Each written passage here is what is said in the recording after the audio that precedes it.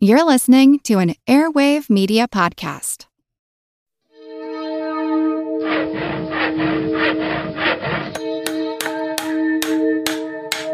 Monster House presents. Monster Talk's a proud member of the Airwave Media Podcast Network, home of such shows as Kick-Ass News, Movie Therapy, and Therapist Uncensored. If you'd like to advertise on this show, contact sales at advertisecast.com. An Air Force veteran and former intelligence official is going public about a secret government UFO recovery program he says has been collecting alien spacecraft for... A bombshell claim about UFOs. A former U.S. intelligence official and Air Force veteran claims a top-secret program is withholding evidence of alien spacecraft. Certainly interesting. The military whistle... It's actually quite unlike anything we've ever seen before. A giant, hairy creature, part ape, part man. In Loch Ness, a 24-mile-long bottomless lake in the Highlands of Scotland. It's a creature known as the Loch Ness Monster.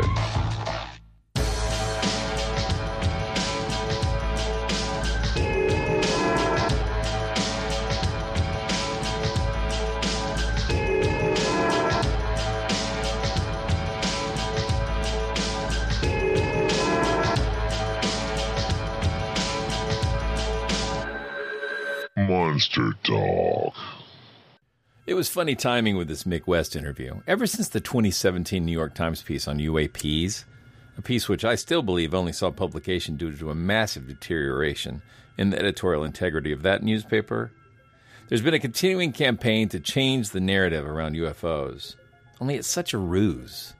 These press releases masquerading as journalism are all rooted in the same cluster of enthusiastic believers who are being very, very deceptive in their approach, trying to appear respectable through what I can only describe as credibility bootstrapping. They've used money and influence to get their narrative into both U.S. federal government and major news outlets. These stories contain narratives that the witnesses and cited experts probably believe, but it's all cleverly crafted to seem more plausible, more widely believed, more respectable, yet it's the same old nonsense with a new paint job. You can't go paint a rusty Yugo and put a three-pointed star on the hood and call it a Mercedes. Well, I mean, you can call it a Mercedes, but it will not be one. This latest news story, I'll link to it in the show notes, didn't tell me anything new or startling, but then again, I realized I probably read these things with a lot more critical analysis than the target audience. Now, that's not a brag. Building your critical analysis skills is increasingly the very minimum that you need to get by in a world that's developed frictionless funnels to supply us with a constant stream of shiny, interesting, but ultimately vapid content. Take this latest story. Once again, it's written by Leslie Kean and Ralph Blumenthal. They're the dynamic duo of turd polishing, weaving hearsay, rumor, and anecdote into a simulacra of hard-breaking news. The story headline is, Intelligence officials say U.S. has retrieved craft of non-human origin. Now, normally I'd say start there with the unpacking, but we should probably step back one more remove and see where this thing's first being published. It's on The Debrief, an internet news outlet or fancy blog built by Micah Hanks and some other paranormal researchers. The Debrief looks like a quasi-political blog site. It's a very nice layout, but if you don't know who the people are behind it, you might mistake it for a more professional mainstream news outlet. The content of the article itself is full of, this guy works for the government and this person was in the military, constantly pointing at credentials and experience and job titles, all of which would be unnecessary if there was any actual hard proof that the statements in the story are really true. Leslie Kean was the last paramour of the abduction researcher Bud Hopkins, and Blumenthal's the biographer of John Mack. These are UFO people, and they should have about the same credibility as Linda Moulton Howe and her conspiracy of cattle mutilations coverage. Which is to say, all of this story is hearsay and anecdotes prettied up and put in a fancy, respectable suit. But a fancy suit will not stop bullshit from stinking. So, we'll be continuing our conversation with Mick West, who you may recall from Part 1 is a retired video game developer who spent many years becoming skilled at figuring out what's really going on in UFO videos, photos, and narratives. But Mick can't do this all by himself. We all have to learn the skills of deeper reading and critical analysis to figure out when we're being tricked. But still, I appreciate that investigators like Mick are willing to crawl over that embankment and charge out across the wasteland against the ceaseless waves of nonsense which humans are wont to create. If you can't be a warrior for truth, you need to at least learn to defend the last battlefield, your own mind. Monster Dog. So, Mick, you're talking about personal experiences, and so I want to get personal with you for a second. And I don't know if this is real because I found it on Wikipedia, but Wikipedia says that when you were a child, you believed you had psychic abilities. Yeah. And I'm wondering if that was true and what experiences or beliefs you had at the time. Well, I think pretty much everybody has tried to use the Force at some point. You know, anybody who's watched Star Wars, especially as a young person, young Padawan, I believe, is the you think that wouldn't it be great if I could move things with the power of my mind? Sure. So this is a perfectly ordinary thing for people to try, especially young people. Thing is, like, if you try something and it works, then you're going to be convinced that you actually have psychic powers. So if perhaps you're holding a piece of paper in your hand and you think move and it actually moves because the wind is moving, it does something like that, you could be convinced fairly easily, especially as a young person, that you have psychic powers. And for me, I had this kind of I guess like an origin story where it was very simple. It was just, there was a raffle at school where you got tickets, and I stole some of my lunch money and bought a couple of tickets. And I remember willing the first one to be drawn, and it was drawn. And I willed the second one to be drawn, and it was drawn immediately after that. And to me, this just seemed miraculous. I mean, there probably was only 100 tickets or something in there, so it wasn't that amazing. But since I thought that I actually did it myself, I became convinced that I had psychic powers. I think I was probably like 7 or 8 or something at the time. So you can be forgiven, yeah. Yeah, and at the time I believed all kinds of strange things. I can't remember if I still believed in the tooth fairy at that time, and it wouldn't be that long since I believed Santa was bringing me presents. But I was religious at the time. I was raised Catholic, so I believed a variety of essentially supernatural things that if you pray, God will give you things. God will help you. If you pray, and someone will get well. So essentially there was this kind of mainstream psychic power of prayer, which was acceptable to believe in. And then there's this slightly less acceptable thing to believe in, which is this more supernatural magic type of psychic power.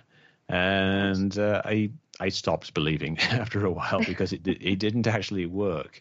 So whenever I tried to do things like read people's minds and guess what cards they had, I didn't have any success. And eventually I realized that was nonsense, and I eventually realized that the religion really didn't have very much to back it up either, and I kind of stopped believing in that. And I guess that kind of led me into the skepticism, because I once believed, and then I realized it wasn't true, and moved to the other side. And we have seen that a lot with skeptics, where they've had some kind of experience or believe that they've had an ability, and then that's been falsified, and so they've come to the side of skepticism. But I just wanted to mention too that we just did an episode, speaking of Catholicism, we just did an episode on incorruptible corpses. That was an interesting topic. Yeah, that's the type of thing that would have interested me as a young man. I used to read Unexplained magazine, which is a semi-periodical type thing. It was like a collect all the issues type thing. So they got a new one every month for 2 years or something. But they talked about things like that, incorruptible corpses, or things like spontaneous human combustion. They just seem so fascinating. Yeah, it's just the idea that some corpses wouldn't, that's something in the Catholic Church, obviously, that some of the saints, their bodies didn't decay. But spontaneous human combustion was just fascinating too, because it just seems so weird and out of the realm of even my Catholic beliefs.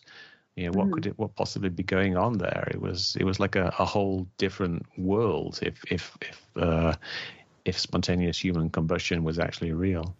Right. It's wicked cool. What? Yeah, literally. Exactly. I see what you did there. See.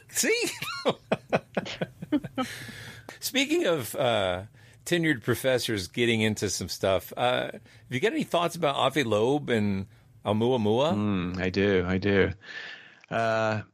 Avi Loeb stands alone in his belief that Oumuamua is a interstellar spaceship remnant. Most astrophysicists, I don't think that. They think that it's some kind of asteroid, and they think that the slight changes in acceleration as it passes through our solar system are just some quirk of its shape and the way it's venting hydrogen or something like that. But he's become convinced, I think, and I think he's kind of got in with the UFO crowd. And I think a lot of the people who haven't had some kind of personal experience, the reason that they get into UFOs is basically the same reason Harry Reid got into UFOs. They listen to people who are very good talkers, people who spin a very good story, tell a very good tale. People are not necessarily like lying or anything like that, but people who believe that UFOs are aliens or something really strange, and they're very knowledgeable about the subject, and they can speak very well about the subject. And their personal goal, is to convince you that UFOs are something that's amazing and worth investigating. So I think Harry Reid back in the day, he got introduced to a group of people and he got convinced, and so he got into Robert Bigelow's circle. And I think Avi Loeb, even though he's a genius, professor, PhD, he's like lots of accolades, I think he's just become convinced. Partly because he did his own work on Oumuamua, and he wants that to be correct. But also because he's talked to the crowd of people who are interested in UFOs, and they've convinced him that there's something to it. And there's it's not that hard to convince people. If you are a strong believer in eyewitness accounts, there's some very compelling eyewitness accounts, but there isn't very good physical evidence. So I think he's a professor.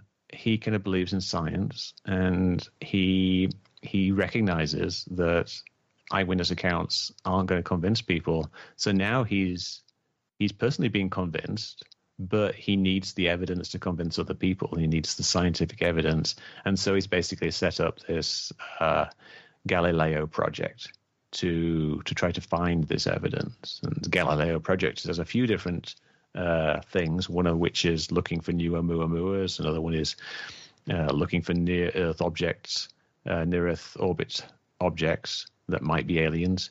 And the other one is basically positioning giant telescopes in strategic locations and trying to take photos of UFOs. And he's got these stations that they've developed where they've got like cameras that scan the sky, and when they detect something that's a bit UFO-ish, they focus the big telescope on it and take photos of it. And the idea there is that if you can get a close-up photograph of a UFO, then that proves that UFOs are really something. Of course, what's going to happen is just they'll get some close-up photos of faraway objects like birds and planes and balloons. It would be great if they get close-up photos of alien spaceship, but history has taught us that when things are far away and mysterious and you get closer to them or you get bigger binoculars, they become visible and not so mysterious. And I fully expect that's all that's going to happen.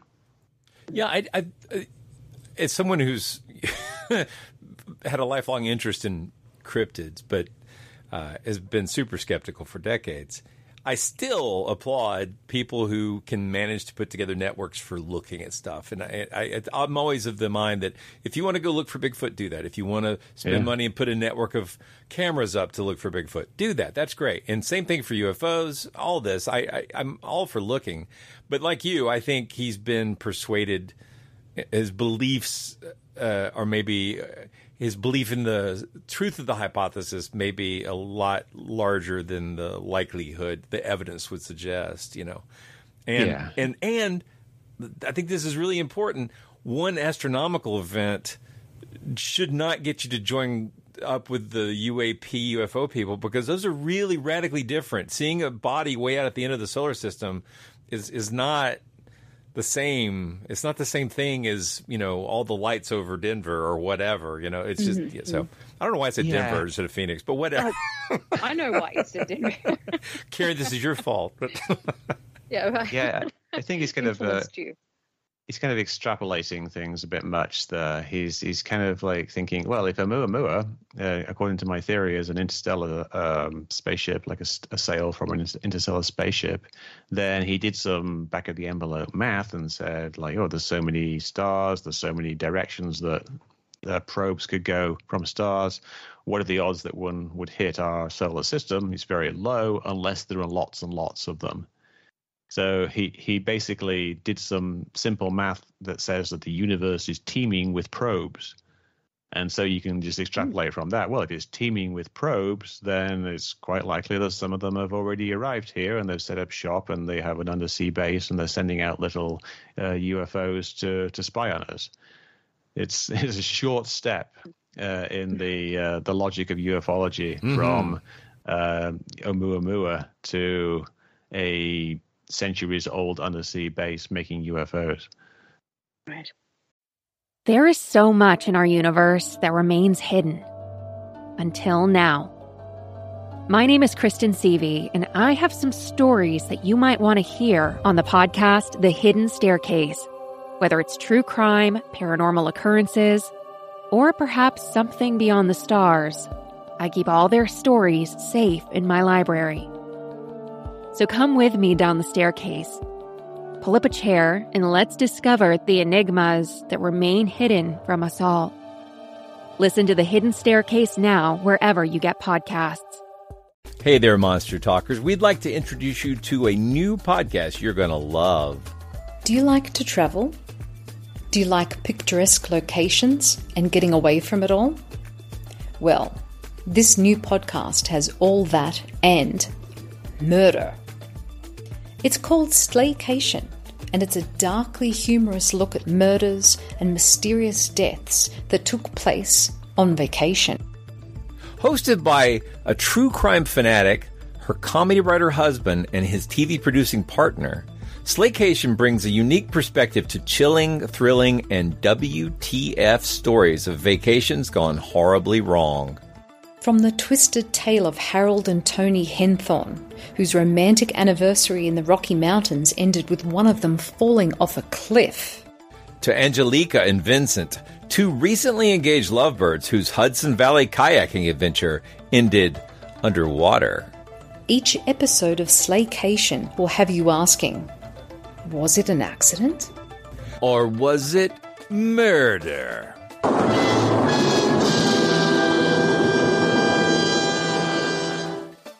But it's not just the stories that'll intrigue you.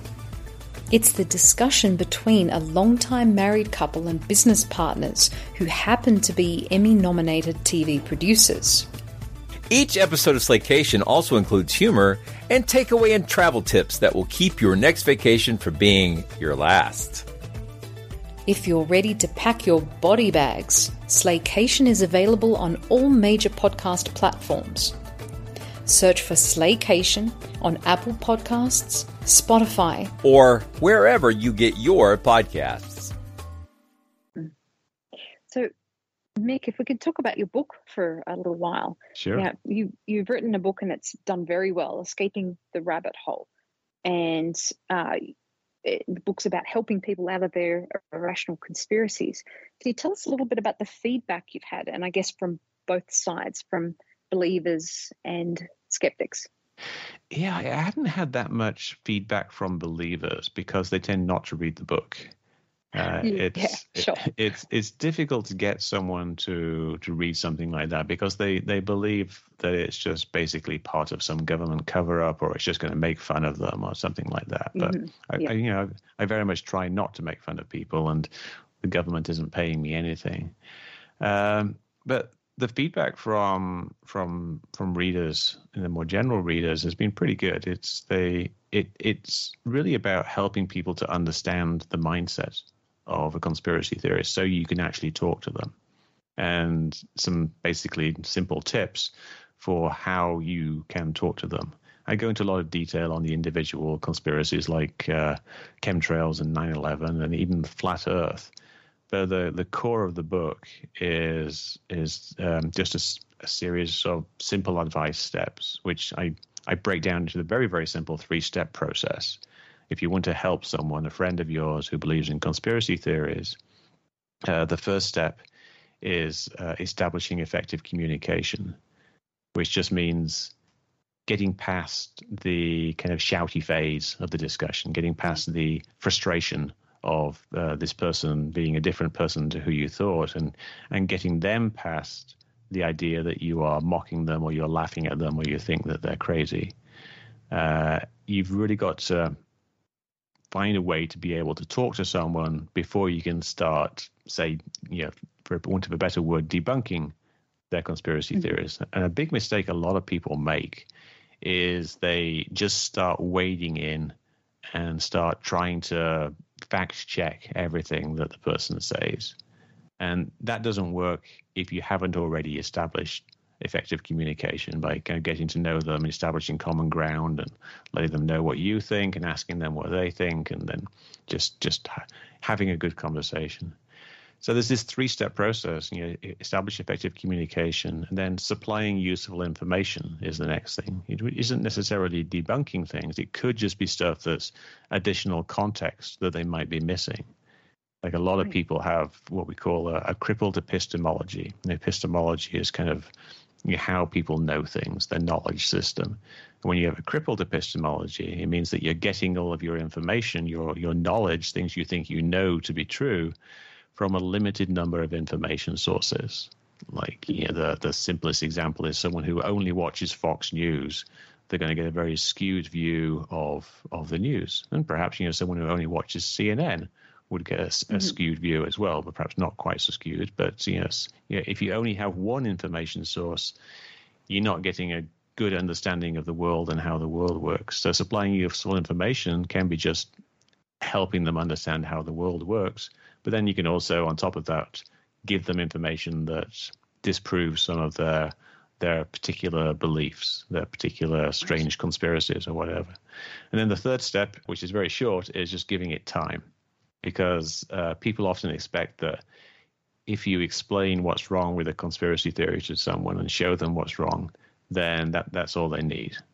But it doesn't work like that. It takes a lot of time for things to sink in. Well, yeah. And for you to establish, what actually needs to be discussed, and for them to accept it. It can take sometimes months, sometimes years. Yeah, or never. Well, or never. But you don't get a new belief instantly. And getting rid of an old belief's never going to be. It's got to be. It takes time. It takes time for sure. Sure. But it does. You reminded me though, the epistemology. I know a lot of people recently seem to be using this concept that if it makes them angry, it's probably true. And I call that epistemology, which I think seems to account for a lot of what's going on in the world. Yeah. And you got that kind of knee-jerk reaction in various ways as well. It's if somebody says something, it must be true. Like if you think a particular person is very believable, so you believe everything that Tucker Carlson says, then if he tells you something, you're likely to think it is true. And if someone says that Tucker Carlson is wrong, then you're going to think that they're making things up. So people aren't. Yeah, this is new. People have not been using critical thinking since the dawn of time, but people aren't really considering the facts and they aren't thinking about it. They're choosing a side, essentially, or choosing a person or choosing a certain narrative, and then they're going with what fits within that. So if something contradicts their narrative, they're going to get angry, and that anger will mean that that they are right and you are wrong. As I often say, gullibility was developed in 1923. I'll look it up. So Mick, in all honesty, I want to know, this is maybe more to help myself than the audience, but maybe it'll help the audience too. How do you keep yourself going? Because you not only are you relentless, and believe me, I understand the addiction of solving a mystery. It is very much a thing that Kieran and I can't get enough of. But even so, people get burned out. But you were not just facing mysteries; you're also facing angry people who don't want you to say that their ideas are wrong. So how do you keep yourself going? Well, yeah, it's a variety of things. I mean, there's always something new with UFOs. There's always new UFO cases coming out, and sometimes they're big cases and they're high profile, and it's very exciting trying to get an explanation for them as quickly as you can and still obviously be accurate. So that's always a fun aspect of it. But also, the people are interesting. I wrote this book on how to talk to conspiracy theorists, and I'm still learning stuff all the time. There's actually a second edition of the book coming out, which comes out in a month, in June 20th. So that's going to incorporate some of the stuff I've learned about UFOs and newer conspiracy theories like QAnon and anti-vaccine stuff. So there's always new stuff, and there's always new people, and there's always new challenges. And any new individual who comes along is going to present a unique challenge in terms of communication and establishing some kind of understanding. It's not like I'm playing games with them and I'm trying to change their minds. I only want to help them if they believe things that are wrong. So if someone comes along with this weird, strange belief that I think is incorrect, then yeah, I see it's something as a challenge to help them out of that belief. But with UFOs, mostly it's about the fun of figuring stuff out. I'm a video game programmer, and I use my video game programming experience to code like simulations of these UFO videos and try to figure out the math behind them. And it's a lot of fun, and it exercises my brain. We've seen you on TV a lot as a talking head. Oh, that's true too. Doing exactly that. Yeah. I was just thinking though, if a video game hunting down or simulating UFOs, if you could figure a way to add a score. Well, I was thinking if I was to do a game about UFOs, I would do it from the perspective of the aliens and trying to hide from the skeptics and the investigators. It's just simply like uncovering things isn't that interesting, but the idea of sneaking around in UFOs and abducting people and doing things like that is kind of an interesting thing. You can do a lot from the alien perspective because you'd have all kinds of interesting technology. It sounds like since there's different breeds of aliens, you could do it as a card game and have each species have its own deck, and, ability to block others or try to expose others. Oh, there you go. That's an idea. But speaking of this kind of thing, Mick, we've got a final question to ask you. Blake might have some follow-up questions too, but we always like to ask our guests, what's your favorite monster? Well, as a kid, my favorite monster was the Yeti. I always found that to be like really interesting, fun story type thing. But I think now my favorite monster would be the aliens who abduct and cut up cattle. It just seems like the most bizarre thing for an alien to be doing. Like apparently they come down. Sometimes they use their tractor beams to suck up cows into their spaceships, and then they cut parts off them, and then they drop them back down to Earth. And that's just such a weird thing. As you do, yeah. Indeed. It's a little bit like the alien in Nope, which kind of... Oh, yeah. But they're perfectly good cows, and they totally wrecked them. Yes. Oh. Yeah. So it's just such a... It's an unknown monster as well, so that kind of adds to the mystery of it. We don't know what it looks like. It's a mysterious presence in a mysterious craft doing mysterious things to poor cows. Yeah. It's a really common one out here in Denver. Lots of claims. I guess all the kind of agriculture, rural areas around lots here. Lots of cows, lots of cow abductions. Yeah. Yeah, there's that valley near you that they were always talking about the abductions or the cattle mutilations. I'm old and the name has escaped me. It'll come back about 30 minutes from now. So there you go. Me too. I'm thinking here of the San Luis Valley, a.k.a. the Mysterious Valley, which paranormal enthusiast Christopher Brown has written about extensively. Well, Mick, thank you so much for being so generous with your time. This was great. Yeah, no, it's a lot of fun. Thank you for having me. And thank you for adding your calm and measured, rational voice to the chatter on Twitter. I really appreciate that. So. Oh, that's fun too. Yeah. And obviously not more than just Twitter. But speaking of which, is there? This is the part where we would have you pimp your stuff. Is there? We've mentioned your book, we've mentioned your websites, but is there anything else you want to talk about? Well, I have a YouTube channel. This is YouTube/MickWest. YouTube.com/MickWest, and I have a bunch of different, I guess, investigation and debunking videos. There's a lot there, a lot for everybody. But outstanding. Mostly UFOs at the moment. But there's some old stuff that's quite interesting. Cool. Well, I will add all that to the show notes, so you can go down and click and get to those things, and check out Metabunk for sure, and get Mick's book, and keep watching the skies. Thank you, Mick. Great. Thanks a lot, guys. Monster Talk. You've been listening to Monster Talk, the science show about monsters. I'm Blake Smith. And I'm Karen Stolzno. You were just listening to an interview with mystery investigator Mick West. You can find Mick's work at his site metabunk.org, and we've got a link to his book, Escaping the Rabbit Hole, in the show notes. Mick will also be one of the speakers at this year's CSI Con in 2023 in October. You can find more information about that event at csiconference.org. Monster Talk's theme music is by Peach Stealing Monkeys, and somehow I never get tired of it. I hope you feel the same way. Thanks for taking the time to listen to this show during your busy week.